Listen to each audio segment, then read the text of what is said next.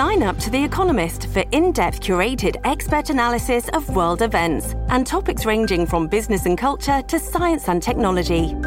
You'll get the weekly digital edition, online-only articles, curated newsletters on politics, the markets, science, culture and China, and full access to The Economist Podcast Plus. The Economist is independent journalism for independent thinking. Go to economist.com and get your first month free. This episode is brought to you by Shopify. Do you have a point of sale system you can trust, or is it a real POS? You need Shopify for retail. From accepting payments to managing inventory, Shopify POS has everything you need to sell in person. Go to shopify.com/system, all lowercase, to take your retail business to the next level today. That's shopify.com/system.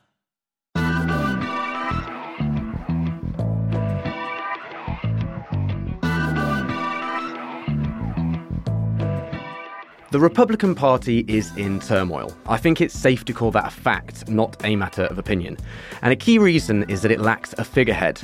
Trump is the closest thing the GOP has to a leader, but his limitations are clear to see, and he has the ability to divide the party just as much as he does to unite it. Beyond Trump, there are plenty of people vying for the top spot, with the race to be the GOP's presidential candidate underway. And it's a month until the first Republican National Committee-sanctioned debate in this contest. Who's in, who's out, and does any of it matter? I'm Jacob Jarvis, and here to discuss this with me for The Bunker USA is Steve Shepard, Politico's senior campaign and elections editor and chief polling analyst. Hello, Stephen. Welcome to The Bunker. Thank you for having me. Stephen, before we get into specific people, this is clearly a crowded field, to use a cliche.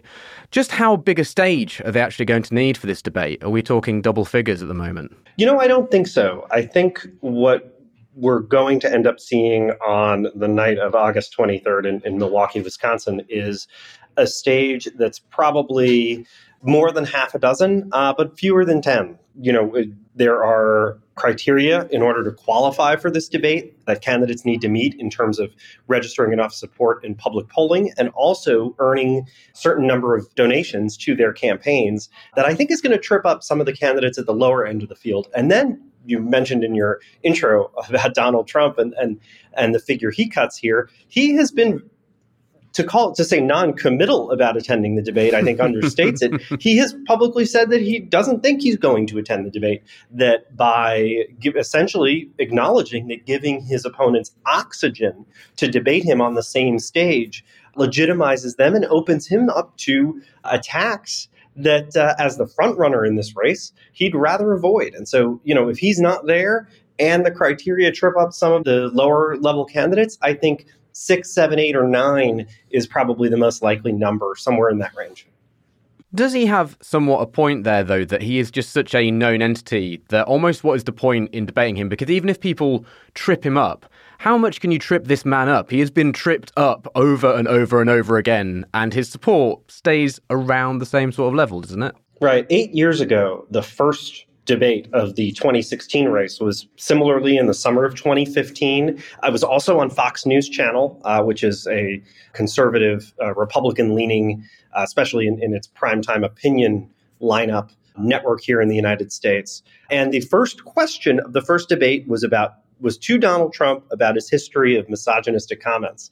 So we've been here before with trying to trip up Donald Trump on the debate stage. Republican primary voters in 2016 were pretty divided, but they ultimately decided to go with Donald Trump. And since then, through everything of Trump's 4 years as president and now, 2.5 years out of the White House, we've seen that Republican primary voters aren't necessarily turning on him. So I'm not sure there's as much to lose as he thinks there is. But this is a real pivot point in this race because, his decision of whether to join this debate stage or not really could be one of the few important moments between now and January 15th of next year, which is when voters will start in the state of Iowa, will start the process of picking the Republican nominee by actually casting ballots. There are very few things that really could shake things up. This first debate is one of those moments, and Donald Trump's decision whether or not to participate is crucial to it. If Donald Trump doesn't take part, does it make Ron DeSantis, as the second in the race at the moment, more vulnerable? Because if Donald Trump was there, people would maybe be going for the king, as it were. Sure. And when he isn't there, people are then going to go, well, Ron DeSantis is, and he's the closest thing we've got to a front runner now. So they're going to all sort of zone in on him. Is it a tricky position that he finds himself in?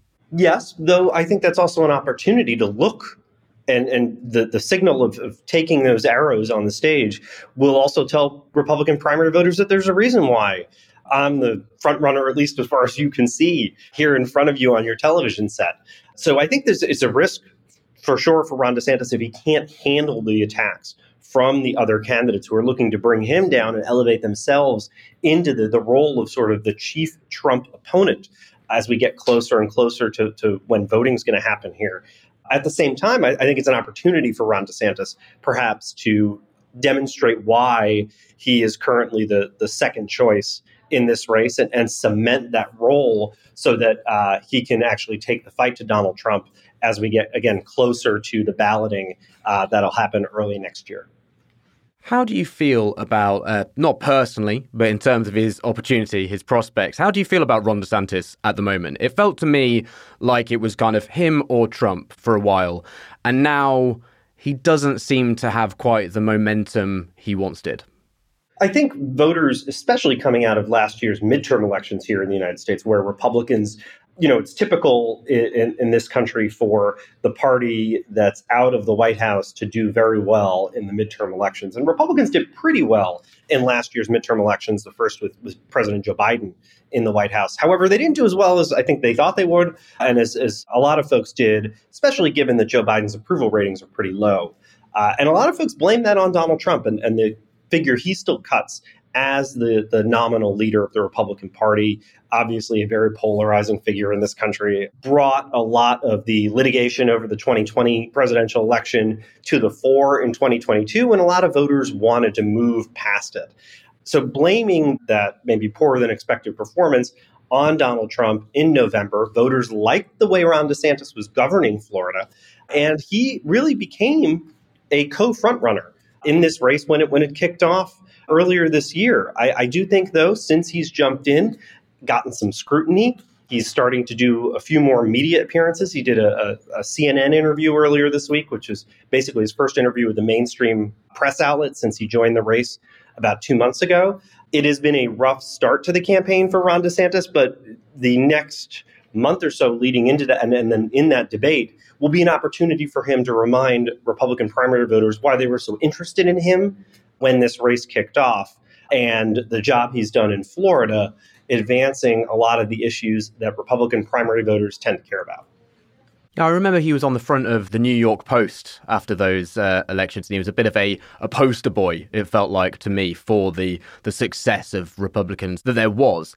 Is he almost a little bit too obvious a poster boy? And then when you start to scrutinize him, you go, okay, like you're not actually just young Trump, which you sort of felt like. You maybe are limited in certain ways, which on face value weren't obvious. Yeah, I think there's emerging questions about his likability, about his ability to withstand some criticism. He in Florida with the local press has been generally very combative.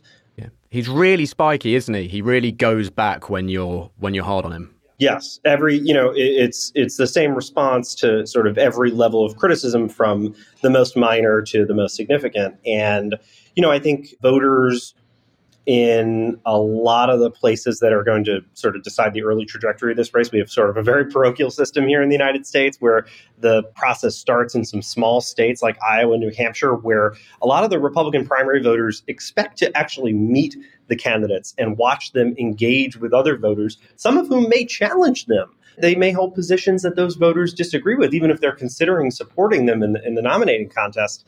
And they want to see how they react to that. And if Ron DeSantis has been a little prickly in the past. And I think, if he's on a stage where, whether it's Donald Trump coming for him or whether it's candidates in the next tier, because Donald Trump isn't there, people like Nikki Haley and Tim Scott and Mike Pence coming for him, I think he's going to have to show an ability to to punch back, but also do it in a likable way. And thus far, I think that's been missing a little bit from the first couple of months of his campaign. Beyond Trump and DeSantis, what characters are you looking out for that could pack out that kind of 6 to 9 people you mentioned? Yeah, I mentioned Nikki Haley and Tim Scott, both of whom are from the state of South Carolina, which will be the third or fourth state in the voting order and play a very pivotal role in this race.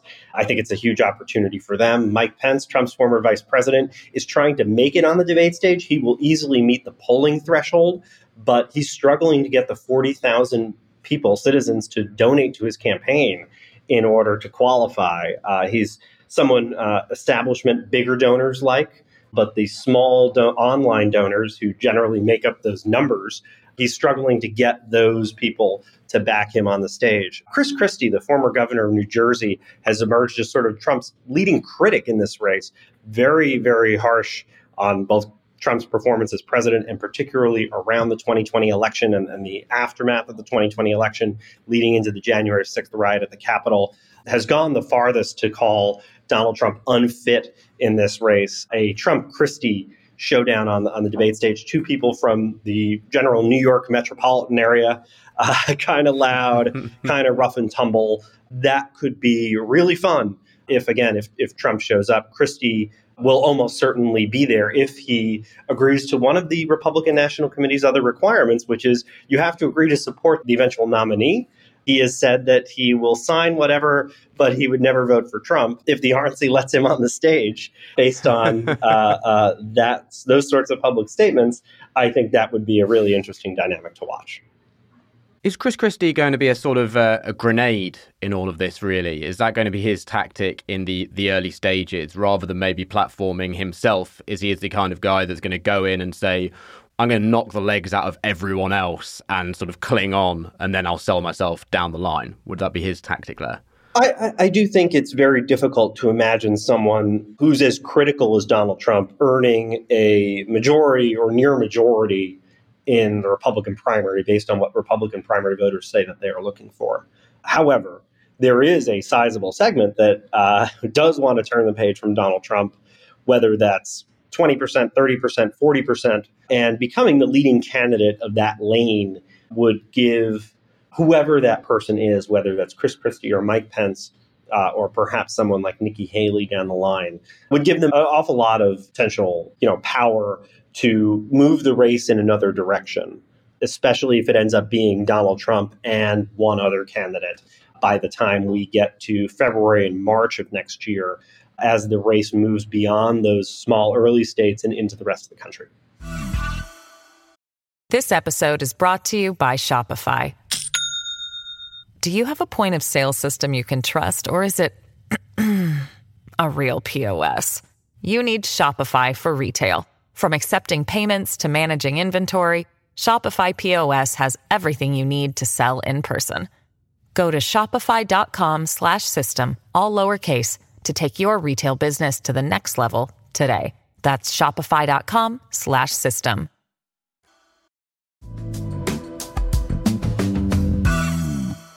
Going back to Mike Pence, I mean, I've got so many questions about Mike Pence, but I'd like to get just a sort of sense check from you on the vibe of Mike Pence, whether it feels remotely realistic. I remember I was working at Newsweek around the time of January 6th, and his team he went super quiet, and they were really coy on whether he would return to politics, even though it felt very obvious all around that he would clearly be someone who would like to try and be president one day. But he just, to me, feels he's quite boring, and he's surely tainted from the Trump affair. But has enough time passed for that to not be the case? And is he going to actually perhaps be emboldened by the criticism of people like Trump? Because they can use misinformation against him, and it actually maybe boosts his messages. It makes him more visible because he's their key target. I mean, it's clear that for a lot of these candidates like Chris Christie and Mike Pence, the goal does not as much appear to be the Republican presidential nominee in November 2024 when American voters decide whether they want to reelect Joe Biden or install a Republican back in the White House, as was the case before Biden. It's more about a battle over the soul of the Republican Party and what it should be. And Mike Pence has a very clear idea of what that is. And it does involve a fair number of the policies of the Trump administration, which Mike Pence, as vice president, was, intimately involved with. But it also means repudiating what happened on January 6th. It means repudiating some of Donald Trump's personal conduct, both around the 2020 election and that event, but also, around some of the other controversies that we see continue to unfold, especially in the legal arena, even today. And so he's there to make that argument. I think that the danger for him is, we're talking right now as another potential criminal indictment looms on federal charges related to January 6th, related to an effort to essentially steal the 2020 election from the rightful winner, Joe Biden. And, Mike Pence is very clear about, as vice president, that he did not have the power to do what Donald Trump, the president at the time, wanted him to do on that day. And the more we continue to talk about January 6th, if indeed Donald Trump is criminally charged with a long list of offenses, as appears may be the case very soon, I think it risks Mike Pence talking about that more than talking about the future direction of the party, which is I think why he ran, not again to be necessarily the nominee, but to push the party in the direction that he thinks it should go, which is a direction that involves leaving Donald Trump behind. Is there a weird conundrum here for the GOP, though, that it's almost a kind of case of it's not what you said, it's how you said it when it comes to Donald Trump? Because actually, in terms of his policy platform, whatever that may consist of, there's question marks over how clear that is. But that actually doesn't seem massively unpopular with the base. Or it's just more the case of how he went about everything he went about was kind of totally wrong. But actually what he was trying to do feels in line with a lot of Republicans. Even all these people we mention on a policy level seem like they could be quite similar to him. More or less. I think some of the folks like Chris Christie are actually more moderate in their views and what they would do. I do think that has been a big part, certainly before he entered the race, was a big part of Ron DeSantis's pitch, was that, everything that Trump tried to do and couldn't, I will do. I did in Florida. And I will basically bring Trump's approach, but with greater effectiveness, greater ability to win a general election, and then greater ability to implement my agenda by pushing it through Congress and the executive branch of government and making that a reality in ways that Donald Trump struggled to do for some of his sort of biggest aspirations, because perhaps Republicans in Congress balked when they had control of both chambers. And certainly once 2018 came halfway through Trump's presidency and Democrats gained control of the House of Representatives, that essentially put the brakes on all of Donald Trump's biggest agenda items because he couldn't get them through Congress. Ron DeSantis says, we're going to win up and down the ballot, and then I'm going to be able to implement the agenda that you all want that Donald Trump can't do because he is not enough of a consensus builder. He's not popular enough among the broader electorate to, maybe he's popular enough to win, but to bring in congressional majorities that can work with him. Beyond the sort of bluster, is there anyone involved in the race? And, not necessarily saying they actually have a realistic chance, but is there anyone who feels like a drastic change for the GOP, as opposed to it just being a sort of return to how things were and being slightly more moderate, or going, I'll be like Trump, but better than Trump minus Trump's baggage? Is there anyone who's a kind of, a third option there who feels radically different and fresh? I'm not sure. I think, that would be a more likely scenario if Donald Trump did not decide to run in this race. He's the first former president to run again in more than 100 years in this country. Typically, presidents who've lost after one term, people like George H.W. Bush losing in 1992, Jimmy Carter losing in 1980, have sailed off into the sunset in American life and done something different in their post-presidency years. They were eligible to run again and decided not to, decided to let other figures in their political parties carry the banner moving forward. Donald Trump has obviously not done that. And that has really put, I think, the brakes on any kind of further, big drastic evolution in the Republican Party, and instead resuscitated this debate that we had in 2016 in that race over whether the party should move in Trump's direction or go back to, the Republican Party that people remember of figures like George W. Bush, Ronald Reagan, even the two nominees who preceded Donald Trump in the GOP, the two nominees who lost to Barack Obama in those two elections, people like John McCain and Mitt Romney. That's the debate we've essentially resuscitated based on Trump, by vein of Trump's candidacy in this race. On a granular level, what are going to be the salient issues that they need to talk about practically other than just taking swipes at each other?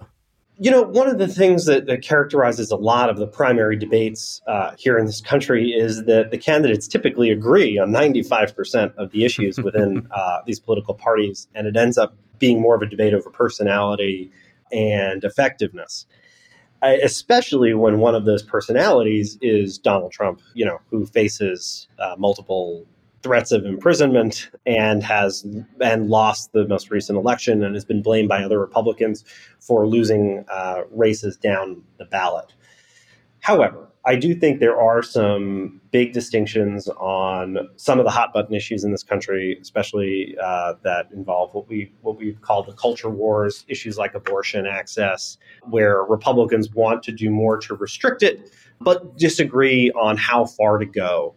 Mike Pence, for example, wants to enact the most severe restrictions, but other candidates from the more moderate lane of the party think those restrictions should be more limited. I do think there's also going to be a big debate over foreign policy, whether the U.S. support for Ukraine does divide this field essentially in half between the more traditional Republicans and folks more in the Trump vein who are just more isolationist and would prefer to maybe wind down some of America's financial commitment to Ukraine, would not be as upset to see Russia necessarily prevail in that conflict. Those are going to be some of the sort of big policy divides I think we're going to see play out. But I also think we're going to spend a lot of time, if your listeners watch that debate on August 23rd, talking about personality and some of the things that may not be weighty policy issues. I'm very lucky to be in the position to find this all interesting, but not have to look at it every day or live in America. How do you feel in the lead up to this? Are you exhausted already? Yes. Look, covering politics in America it's cyclical in a way that is predictable, which is not necessarily the case in Britain, where elections don't necessarily happen on a regular calendar and can be scheduled either sooner than expected or obviously up until sort of the expiration date. Here in the U.S., we know exactly when the elections are going to happen. And as someone who has covered them for a living for a long time, I'm able to parse out my personal life and family life in a way that works around the election calendar. So, and in this country, in even numbered years, it is very busy, and in odd numbered years, it is a lot less busy. I'm trying to enjoy the odd year right now as long as I can, and really gear up. That debate on August 23rd will be sort of, even though candidates are already running and the campaign is already underway in a lot of ways, that'll be really the kickoff for this. And then voting starts in January. And that is a long sprint of primary elections. Then the summer general election campaign begins. And then we have our general election in early November 2024. And that is the finish line for me. And I'm ready for what is essentially a year and a half long sprint. Steve, get as much rest as you possibly can, and I hope to speak to you again in the future. Thank you so much for joining me in the bunker. I will. Thanks for having me. Listeners, if you enjoyed this podcast, remember you can back us on Patreon so we can keep making them. There's a link in the show notes, or just search Bunker Patreon Podcast. This is Jacob Jarvis. Thank you for joining me for The Bunker USA.